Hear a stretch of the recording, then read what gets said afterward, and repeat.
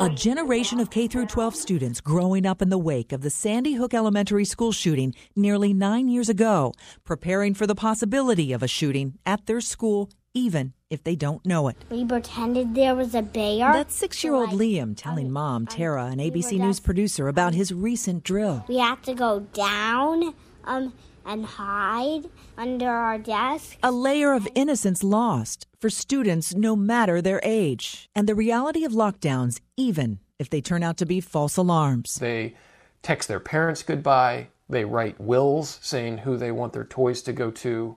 They soil themselves. They weep. John Woodrow Cox is the author of Children Under Fire, An American Crisis. None of those kids actually saw a school shooting. They didn't get shot at. They didn't see someone get shot.